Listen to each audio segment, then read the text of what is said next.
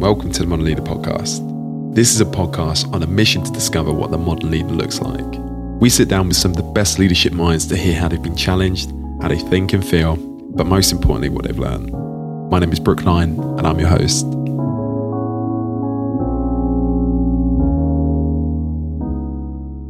Today's guest has built a successful career as a CIO across healthcare, not-for-profit and private sector, most recently operating as an interim and advisor for organisations and acting as a catalyst for transformation. I've been really excited to have her on the show, so I'm pleased to welcome Jo Smith. Hi, Jo. Hey, Brooke. Pleased to be here. And first, I guess the thing to comment there when we talk about transformation is really, it is about business transformation, isn't it? Rather than digital transformation. Oh, definitely. Jo, why don't you tell us a little bit about what you do then? So as you mentioned in the intro there, Brooke, I'm a CIO. I've been a CIO for quite a long time now across health and life sciences, pharmaceuticals originally, and then the NHS. Then went out into the Middle East for a period of time. And when I came back, I really decided to focus on more of a portfolio career. So as you mentioned, since about the end of 2020, I've been doing interim work. I was Group CIO at Manchester, largest trust in the country. I was at Great Ormond Street for a period of time. I did a little bit of time with primary care through an American organisation delivering service into the NHS. And then more recently, I was working at Step Change, the debt charity, and then University Hospitals Sussex, where I was CIO.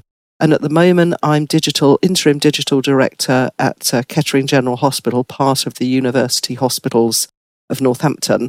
And there I'm really playing quite an interesting role around business partnering and making sure Kettering Hospital gets the services it needs from a very newly formed group function across the university hospitals. Mm-hmm. I mean, it sounds like a really great career, but I know Step Change, then they're not healthcare.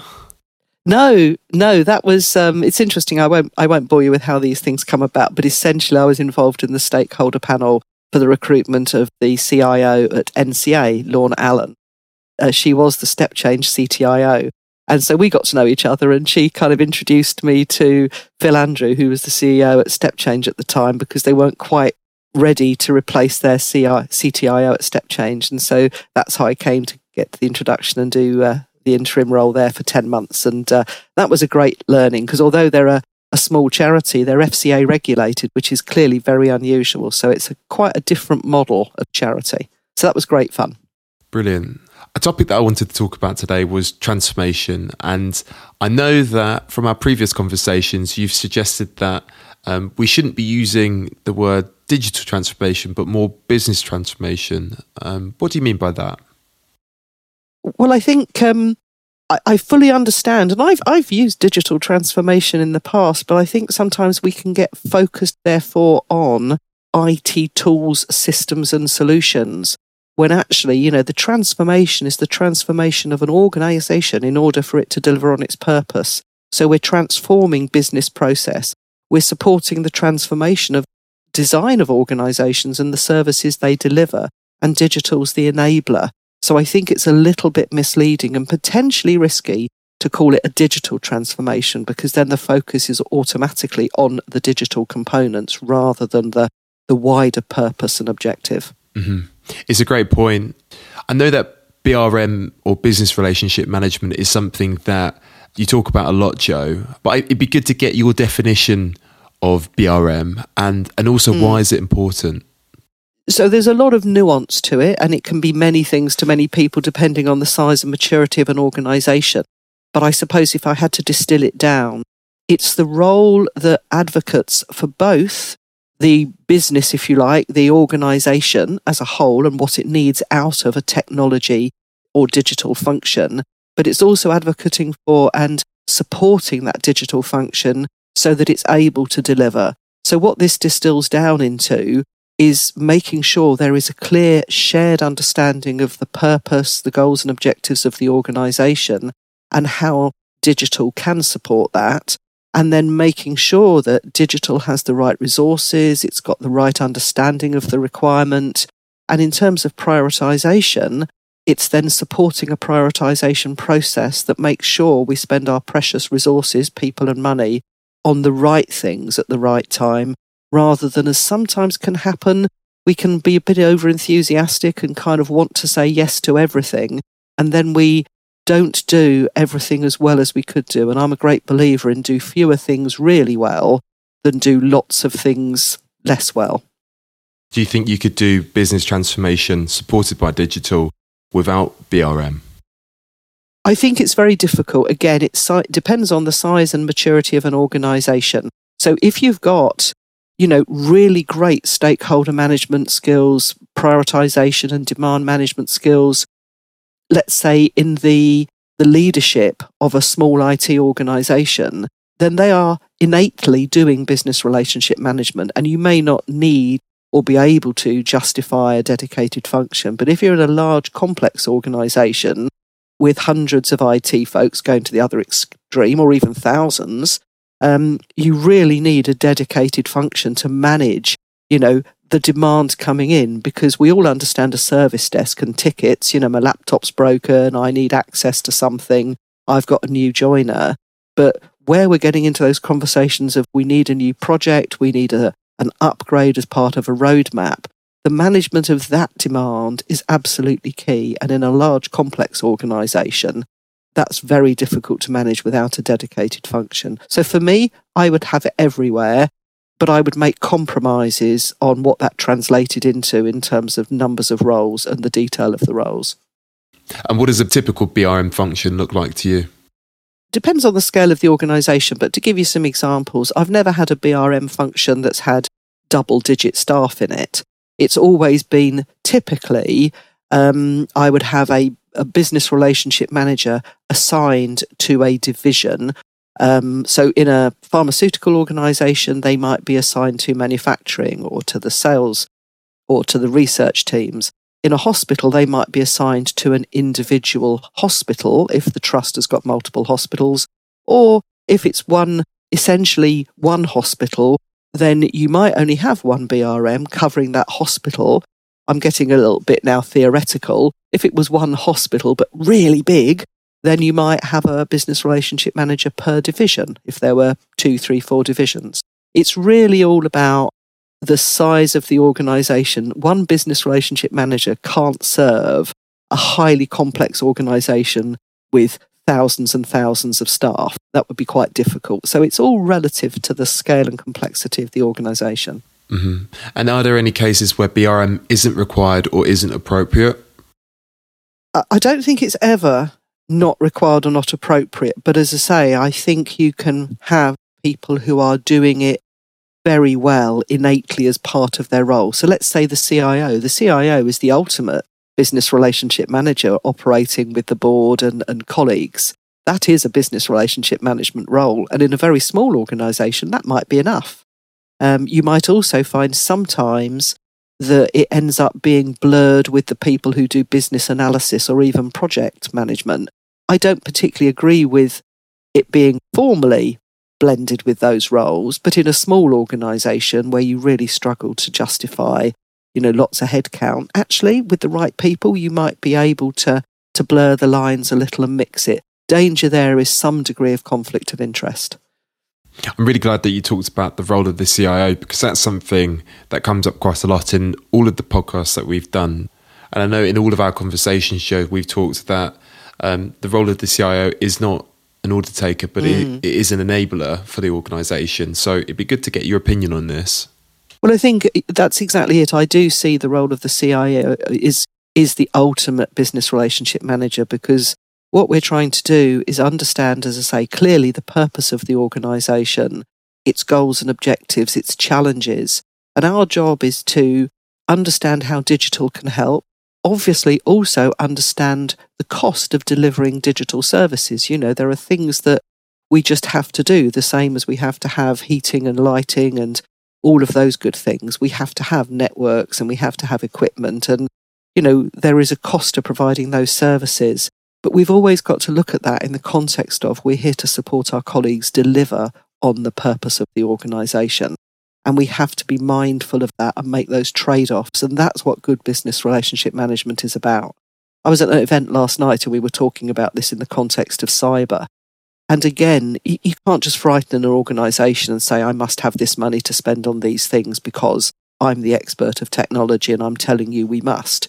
You've got to be able to frame it in the context of, yes, but if I'm being extreme now, but if patients are going to die because we haven't got the right equipment in radiology or we haven't got enough nurses, I'm sorry, that is going to trump potentially an upgrade to some of our equipment in IT. Our job will have to be to sweat that a little longer. But there comes a point where that is absolutely unsafe to do so, and that by not dealing with those IT issues, then we are putting the organisation at greater risk, and the CIO job's to explain that in the context of the audience they're talking to.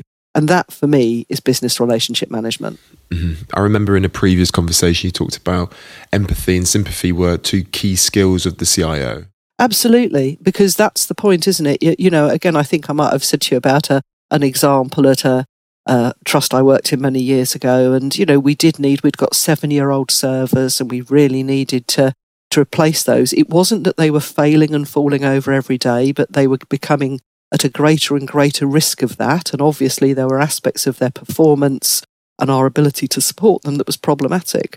But at the same time, we were in Victorian buildings, and I was in the capital meeting, and the head of estates sort of came in and said, I'm afraid we've had a real issue. We've had some windows fallen out. The wooden frames are just so rotted. There's not much we can do about it. Thankfully, he said, the glass didn't hit anybody. Now, that's an example where I kind of just thought, you know what, he's got to have the money to replace his windows. We cannot have that level of situation in a hospital. I'll go back and make some compromise with the team and we'll replace some of the servers, but not all of them. So you've got to be able to really be sensible, about the relative risk and the relative urgency for doing things, if you like. And I think that authenticity, that empathy, then gets you credibility with your colleagues, such that when you do say to them, look, I'm really sorry, this is absolutely critical. And the reason it's critical is because this is falling over daily now. I'm really challenged with my resources being able to support it. If Fred goes off sick, we are really stuck. And if this falls over and Fred's gone off sick, the service will be down, and that will mean you can't treat very sick patients. If you start to talk to folks like that, and you've demonstrated in the past that you've made compromises, then actually it's a lot easier, in my experience, to then get the support to do the things you need. That's a real good example of managing priorities and managing Yes. expectations in a real kind of business case. But from the conversations that we've had, and today, it's clear that the role of the CIO is all proactiveness. Yes. Obviously with some reactiveness, but I think that's just part of the job. So it'd be good to get your opinion on the shift a leader will need to go through from a reactive order taker to a proactive, opportunistic leader. I think, as I say, it's about being part of that leadership team. And this is where it is, in my view, really critical that the CIO sits at that top table, because it's not about having an objection to reporting to a really great CFO, for example. I've worked with some amazing people. One of my best managers was actually a great CFO. But the challenge is they're a CFO, they're not a CIO.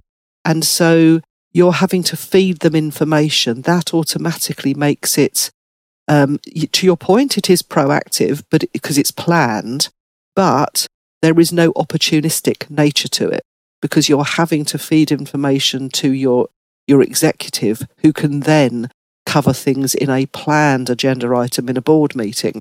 And what you really need is that opportunistic scenario while you're all gathering in the boardroom for a coffee, so that you can then have a bit of a chat about, oh, you'll never believe what's just happened, I was hoping we'd get away with this for a bit longer, but I've got a fear that I'm going to have to come back to you guys with some bad news about service XYZ, So you can start to sow the seeds for things so much more easily. If you're on the same corridor as them, you bump into them in the kitchen getting a coffee. And those, for me, are the scenarios where you start to develop that rapport, you develop trust, and then you can raise things as AOBs, in a meeting. Having to plan things and feed them through a third party who hasn't done the job, for me, is what makes it very difficult to support the board really understanding why they need to prioritise digital investment. In your opinion, what do you think the ideal background for a CIO is? Do they need to have a more business background, or do you think a techie background is more important? Yeah, it's one that will divide people, I think. And based on experience from my point of view to date, I would say it can be a challenge to be a successful CIO if you've not got a reasonable experience of running or overseeing digital services or technology services, because bluntly, you are dependent on your direct reports in that, set of services giving you the right information and understanding. And if you've got that, then absolutely, I've come across great CIOs who are business backgrounds, they're not technology backgrounds, but they need to have really great technology teams and technology leaders in order to help them do that well. If they haven't got those, then I think in terms of leading a digital organisation, a technology team, to give them great leadership, you've got to have some understanding of the world they're operating in. You've got to have some appreciation of, the technologies and strategies and what's new and what the challenges are, so you can properly support them and give them guidance and advice. So I think it's not one or the other, but I think you can't have none of it. So you can't be a great CIO with no technology background if you haven't got really great talent as your direct reports. Mm-hmm. But I think if you've got really great talent as your direct reports, you absolutely can. My preference, therefore, would be someone who's got, a good history of having that oversight and leadership of a digital organisation. They don't need to be deeply technical people. They don't need to have, configured routers or written code, but they need to have been around that digital environment for quite some time. So people who've done business relationship management, people who've managed big programs, so long as they've been around that digital environment for a good while and they've got enough of an understanding to provide good leadership, I think it's okay. But my preference is probably some degree of depth of leadership of digital for a while. Just picking up on what you said earlier about having a strong leadership team, and it'd be good to get your opinion and your approach to how you build a strong leadership capability ready for transformation. Well, I think there's obviously sort of a mix there. So to some degree, sometimes you do have to go and buy that in, either on a temporary basis or, from the marketplace to add some experience and capability into an existing team. But this is where the point we've just touched on about the skills and experience of the CIO themselves. Clearly, if the CIO's got a reasonable background in understanding how to deliver great digital services, then the CIO is more able to develop their teams themselves. If you've got that very strong business background, they may have great man management capabilities, but they won't necessarily have the depth of experience to direct and guide, particularly when you come to key strategies, things around managed service, cloud, those sorts of things, software-defined networking. If you've got no real appreciation and experience of those things, it's a little bit challenging to then provide the right leadership and guidance to a less experienced team. So again, sorry, it's a politician's answer. It does depend, I think. It does depend on your experience as the CIO and what you can personally bring and what gaps you've got, and therefore whether you can step down to support the development of one of your team, or whether you need to bring in temporarily or permanently some experienced resources to help. Joe, those are all my questions, so thank you so much for your time today. Have you got any last minute thoughts at all? No, not really, I think, other than I just think it's, ultimately I don't have a binary view of things black or white. I think it's always shades of grey and permutations. So I think it's about understanding the importance that digital is here to serve an organisation, and therefore the most important thing that digital can do is understand the purpose of the organisation, understand how digital can support, but then make sure that those conversations are always in the context of the purpose of the organisation and its challenges and priorities. I think we should never be trying to frighten, demand, or just say, we're the experts, we're telling you this is what we need to do. And I think, whether that's the CIO or the whole of the organisation, I think that for me is the key thing. It's not about going along and saying, I'm a techie person, I know tech, and I'm telling you we need to spend millions on the network. That's, in my view, not really the way to do it. But how you go about doing that, I think is, multiple solutions to that. Brilliant. Thanks again for your time, Jo.